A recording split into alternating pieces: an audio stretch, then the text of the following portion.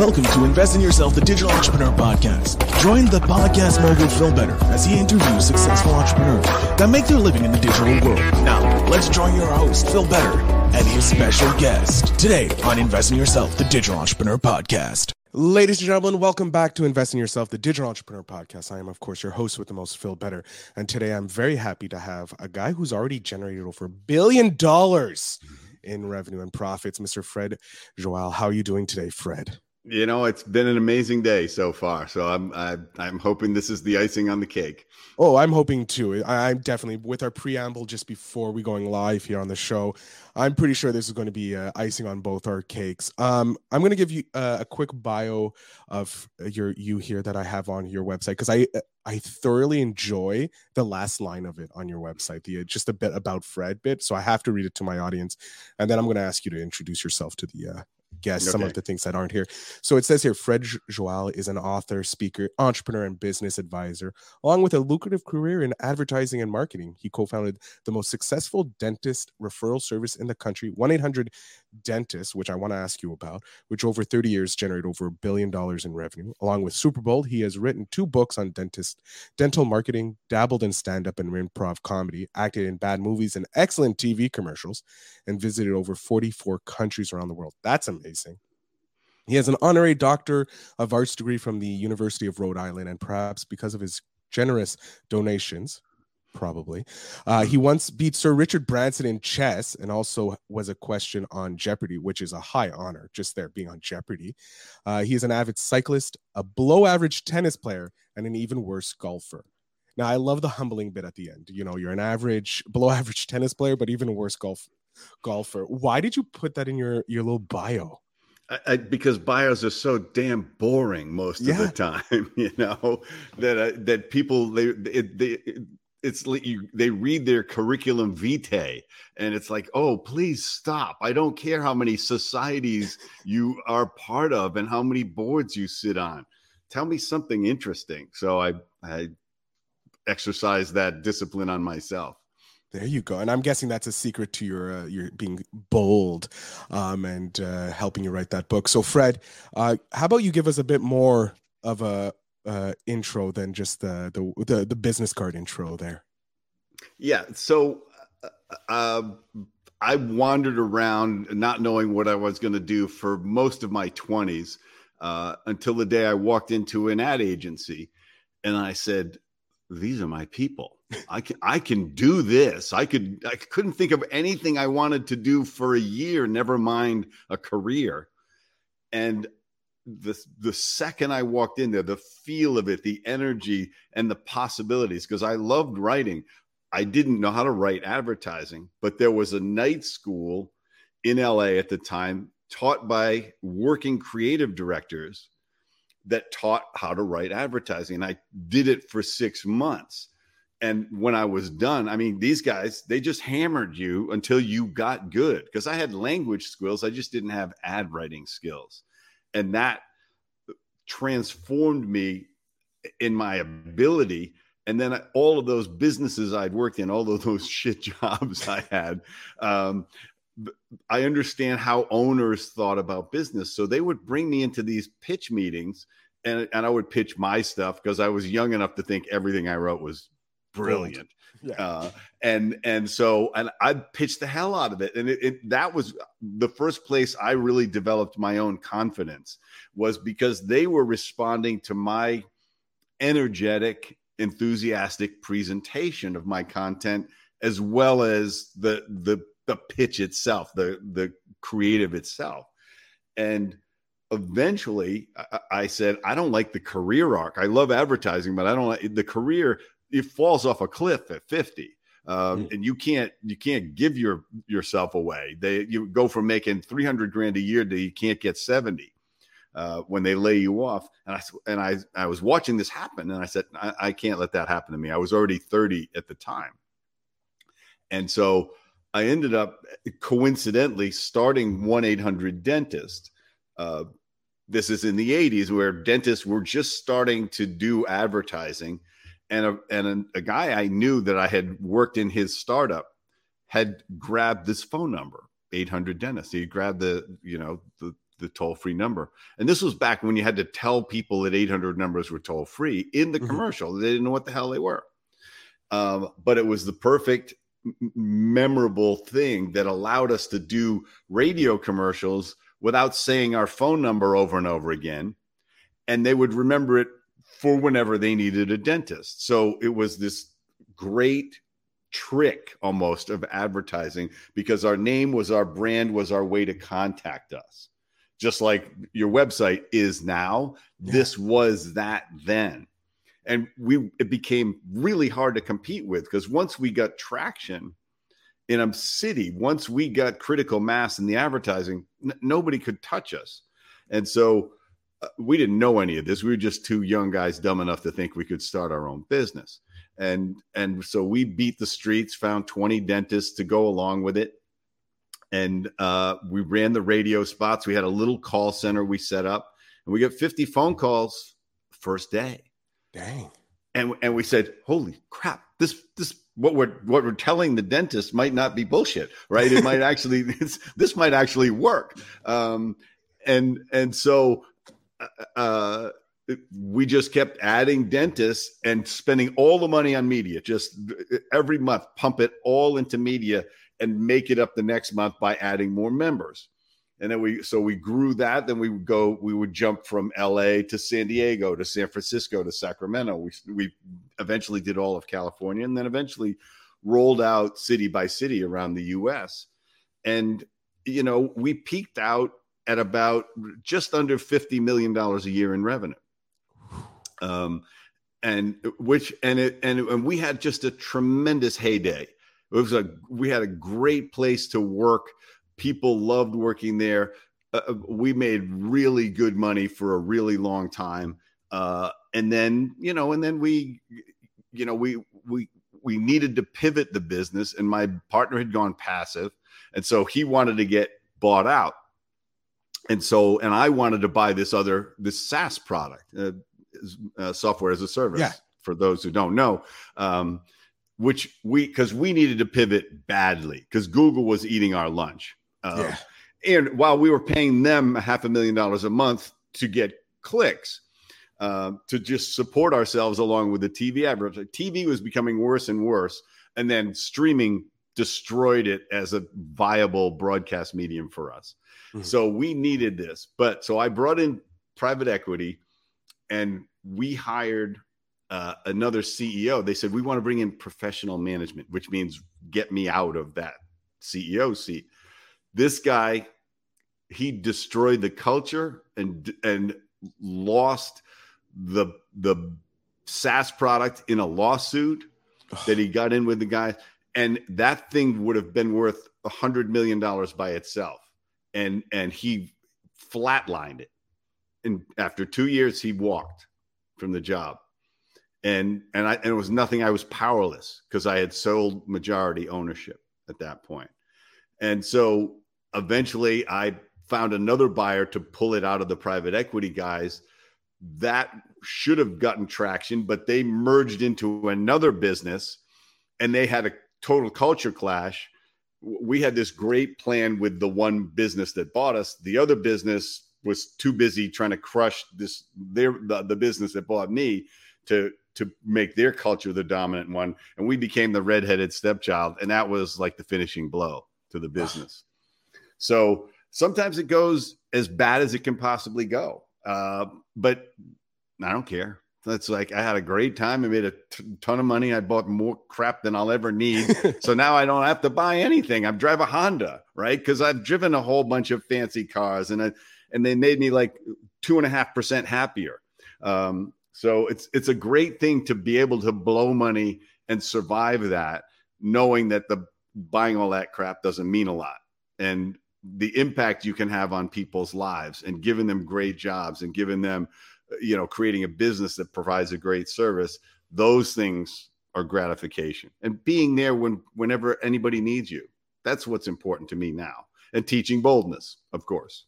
Yeah, because in your bio, it says how you started off as a shy, timid person before you became this bold, amazing person who's been in film and done stand-up. How did you get to make it a superpower? How did you figure out that boldness was a superpower? The motivation was missed opportunities from hesitation. When I figured out that hesitation was the opportunity killer in my life, I said, and I looked at bold people and I was like, why are they like this? Right? They do not process rejection the way I do. It bounces right off them. They don't even acknowledge it as anything. They try and nobody stops them. But the real thing I learned was they never stop themselves. And when I figured out it was me stopping me, not anybody else, that was like when it clicked. And I said, I just got to be uncomfortable and not worry about it and fail upwards by just putting myself out there and living with the discomfort till I got comfortable. And it created this positive feedback loop, because every time I did it, every venture into boldness, I was rewarded, sometimes with something completely unexpected, but even with a failure of some kind, like I tried to meet some woman and it was, I embarrassed myself or whatever. I still came away saying, but I walked up to her. So I don't feel bad about myself like I would have if I never walked up to her. And what could I say differently? So by being bold and putting myself in these failure situations, I got better. I get better and better at social skills. And then it translated to being better and better on stage, because I started speaking, and I'll go back to, I talked about improv comedy, and it's mentioned in my bio as well, because it was the linchpin of my creative and performance success, because of the way they teach improv comedy, which is you start so basic. People say, how the hell could anybody walk on stage and create a scene? Well, you don't start that way. You start non-verbally and gradually build up using the techniques of improv. And all of a sudden you realize you can trust your brain if you're just not anxious and you're just not trying to worry so much about the end point that you're aiming for. Instead, you just add your piece to it.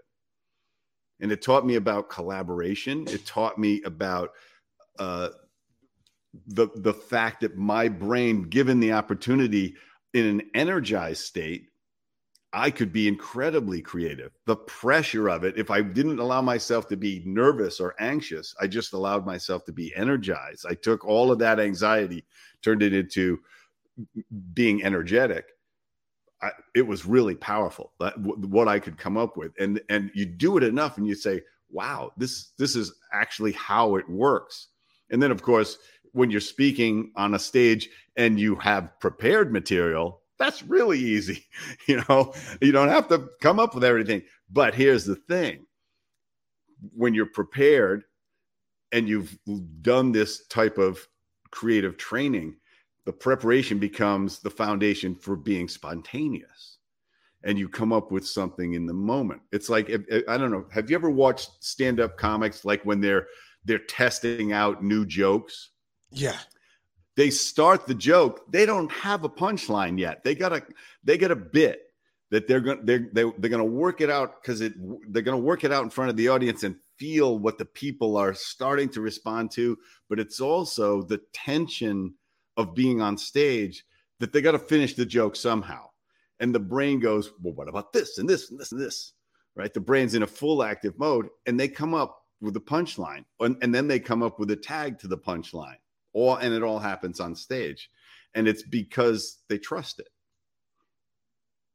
And it's when you learn that about yourself, it's amazing what you can discover. No, it's true. It's like venturing into entrepreneurship for the first time. You have to trust yourself that you can do this. You have to believe in yourself. It's the same thing. It's that boldness that you need. How did you come up with the idea of writing a book about helping people become bold? It had such an impact on my life, because I would see people who were as shy and underconfident as I was. And it happened when I was teaching these high school students. I was a mentor in this weekend workshop for them, and somebody was teaching them how to manage their time, their money, their relationships, and do goal setting. And it was a very revolutionary sort of thing. And there were a bunch of business people that were mentors in it. And I had put together like my life lessons at the time. And one of them, I told them, was boldness is a superpower. And I said, when you understand this, the sooner you understand this in your life, is that bold people are the ones who make all the difference, and bold people are never the ones who stop themselves. And all the great stuff happens when you are bold, and all the regrets you have are because you weren't. When you understand that, everything will change. Your life will accelerate towards your dreams. And they said, yeah, but how? And I thought, okay, I got to analyze how I did it. How did I change? And that's what I did. And I spent years really evolving it to get to the point of writing this book and creating the exercises and creating the system that somebody can do it in an extremely accelerated way. You can do it in 90 days rather than 90 years like I did. I highly doubt it took you 90 years, if anything, at least half a decade. Hyperbole is a viable form of advertising. It is. It's one of the best forms of advertising, if I'm not mistaken. I do want to get into a tip of how can someone be bold? Like, can start being bold? Like, so what's their first step they can do? I don't want you to give away all your secrets, because I do want them to buy the book, because it's already and I'm happy to share as much as possible, because the book talks about the mindset. It talks about social skills and communication skills that a lot of people don't have. Like how a simple thing is, how do you make somebody feel like the most important person in the room? It's really easy. And when you see somebody do it, and I've seen many people do it till I figured out how to do it myself, it's magical. And you can do it with 20 people in the room, one at a time. But so I talk about that stuff too. And then I have exercises that are actually based on how improv was taught. It's exactly the same way. But when people say, well, how do I start? I say, talk to a stranger every day. Every single day, grocery store, the line at Starbucks, somebody in an elevator. Just do it. And they say, well, what if I can't think of something to say? I'd say, that's your problem. You think you need to be really interesting or clever or witty or funny. You just have to be nice. You just have to say hello. If hello's too much, say hi. Okay. Start with one syllable. If that's too much, just smile at people, and, smile at 10 people a day. And 2 of them won't smile back, but you thought it was going to be all 10. But what happens is people smile back. And the 2 that didn't smile back, you start to realize they don't smile at anybody, or this is the worst day of their life. You don't take it on. And that becomes like the first layer of trusting that you don't have to worry about what other people think about you, because that's the big shift in life. When bold people they have a handful of people whose opinions matter, and then they don't worry about everybody else, because everybody's got judgments about everybody, and we're wrong about 90% of the time. So when you know that, you say, okay, they could have a judgment about me, but it's not accurate. So I don't have to feel bad about it. I don't have to take it on. I can focus on chasing my dreams. And so when you talk to a stranger every day, you start to build this boldness muscle, because all you have to do is say hi, or even better, compliment them. Wow, that's a great beard you've got. I can't grow a beard at all, and that your beard looks great, or, my skin's, the wrong color for tattoos or whatever, or I'm afraid of needles and your tattoo looks great. I mean, it's a million things you can say to somebody. What I do is I pick the thing that I find irritating or stupid about the person or weird, and I compliment them on that, because I'm having a stupid judgment about them. It's like, oh, that's a goofy hat that guy's got on. He looks ridiculous in that. So what I do is I force myself to go over and say, man, that hat really works on you. That's a great hat. You know what it does? changes my opinion of the person, because I was attached to a meaningless and erroneous judgment. And instead, I made that person feel good about themselves. Start there. That's an awesome tip. That just creates a better world. Just not only will you become a bolder person by doing this because you're doing that step, but complimenting someone on something that may annoy you about them, or you're having this false judgment on something, and it just makes the other person feel better. And you're making the world a better place because you're making it 1% happier. Yeah. Yeah. It's like you're walking around sprinkling fairy dust. Yeah. You know, you're an uplifting voice moving through the world. Why not be that? There you go. That, if anything, that's the best tip I've heard this week from my experts that I get to have the chance to talk with. And funny enough, I get to talk to strangers every day because I do this podcast, and I get to meet amazing entrepreneurs like yourself, Fred. In your journey, because you had a 30+ year journey so far in your entrepreneurial journey, and that, what has been your favorite moment, would you say? Wow.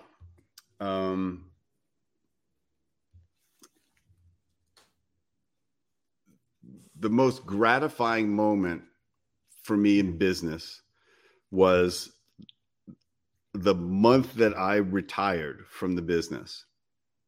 Okay. Every month we did birthdays for whoever had a birthday that month. We would celebrate their birthdays, and we would celebrate anniversaries, where 5, 10, 15 year, whatever anniversary somebody had hit that month. My last week at work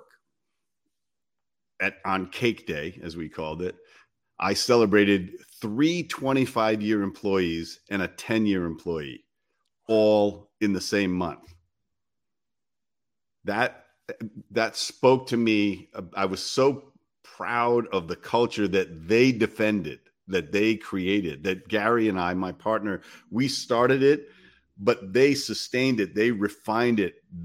And the key word is they defended it. We didn't have to, because it was so precious to them. And these three people, their entire adult work life was working for me. And I was so proud of the business that we had created. It was just a peak moment for me. No, that is a great moment to have, because having even one person last 30 years with your company, you have 2 you're celebrating on the week of your retirement, plus a 10-year. That's insane. I don't know many people who would stay with a company that long, or would have trust in such a young company to begin with. To see it go for so long. That is a gratifying memory to have for your career, and something like that's a good gold star to have, if I would say so. We're going to be coming up to the end here, and I hate it because I love chatting with my entrepreneurs, but I want to know, because I'm a voracious book reader. I love reading books, and my guests always provide the best source of books, because you're all so well read. Apart from your book, Super Bold Power, what is a book that you would suggest entrepreneurs start reading? I always. If they haven't thought about business enough, or they don't have enough experience in business, Good to Great is such a good primer for anybody who's trying to understand how businesses work. There's so many other books. But there's that I've used so many of those principles over and over and over again that came from Good to Great and Great by Choice by Jim Collins. Everything by Simon Sinek to me is incredible. Start with Why, Leaders Eat Last, The Infinite Game. But if I were really trying to get somebody to think about what's important, see, I'm cheating. I'm giving you books galore here. Hey, it's okay. I'm going to be stacking this on Amazon to read books, so we're fine. Is Man's Search for Meaning by Viktor Frankl, who is a Auschwitz survivor. And when you hear somebody talk about that experience and how powerfully he moves through life without bitterness, and actually can be inspiring. And the most amazing thing, if I had to extract a single lesson from the book, because there's tons of them, because you don't have any right to feel sorry for yourself when you, about somebody scratched your car, when this guy's gone through, his entire family was killed in the camps, and he was the only one who survived. But when he said in the book, the pause between stimulus and response is where all growth happens. And it's that pause that you take between your reaction that you feel and the response that you offer. Because most people, there's no gap. They say what they have an emotional reaction, they have an emotional response. But the more time you give it, the more you start to think about, whoa, what would I say that got me the outcome that I was looking for, rather than what I needed to purge? That made me angry, so I need to say something in anger. Really? Is that what I want? Do I need to express my anger, or do I want this person to not misunderstand me, or to not act that way, or to reflect differently on what they do? If I hear somebody tell a racist joke, my first reaction is to smack them. Okay. My next reaction is to say, at this point, that's a really insensitive joke, and you probably should strike it from your repertoire. But I got to pause to do it, because I can't say it angry, because, it's almost like the Terminator with when the 3 questions that he gets, and he's like, "Buck off, asshole." That's the final answer, right? It's like your first thing is, I'm going to hit him, or I'm going to tell him he's a complete asshole for still doing this. But then what I want him to understand is those days are over. You can't tell that joke anymore. As calmly and gently as I can, because I want them to change. The outcome is I want them to not tell the joke anymore. And the more you can apply that principle, that taking that pause, which is sometimes a day, and it applies to responding to emails. The number of times that I have reread an email and said, yeah, I'm going to see if I want to send this tomorrow, because I'm letting off steam, and just an even more powerful example is when I was in college and my parents were getting divorced. I sat down and I wrote my dad this long, scathing letter, and my roommate read it, and he said, "You don't want to send this." And I never sent it. And that changed my whole relationship with my father, that I didn't send that letter. So just that one thing that my roommate did for me was transformational in the arc of one of the most important relationships in my life, because somebody made me pause. Jesus. Great way to end this episode. My God, just taking a moment to be pause. Also pause for boldness, because it takes you need to be bold to take that pause and not take that immediate reaction. So tiny it all. Wow. Fred, I'm going to jump off screen. I'm going to let you tell my audience where they can find out more about you, follow you, and all that stuff, because you've been an amazing guest, and I have to give you this honor. So go ahead and tell us where we can follow you. Thanks, Phil. So the easiest way to find me is fredjoyal.com, Joyal, no dots or dashes. Actually, you can find me anywhere as Fred Joyal. I'm on Facebook and LinkedIn and Instagram and Twitter as Fred Joyal. But my website, you can download the first chapter of my book if you want. The book is also available on Amazon in hardcover, Kindle, and Audible, and it's me reading the Audible book. And if you do the Audible or the Kindle, you can download the exercises from my website, because I want you to have the physical exercises from the book, because it's about doing the exercises. It's a book about action. It's not something to read and go, wow, these are great ideas. You got to do something. You got to do something every day to build that boldness muscle. And you can download the first chapter of the book on the website, but also I'm launching a 2-day workshop, a super bold workshop that will, in a very safe environment, really put you through an accelerated growth of your confidence and boldness. I'm doing it in Los Angeles, and you can find out more about it on the website. And you can book a half-hour conversation with me on the website if you want to talk about it and see if it's right for you. So fredjoyal.com is the way to go. Excellent. Fred, I want to thank you so much for being an awesome guest and sharing your story about being bold and giving us that amazing tip. 2 amazing tips, from one from your life and one from the book.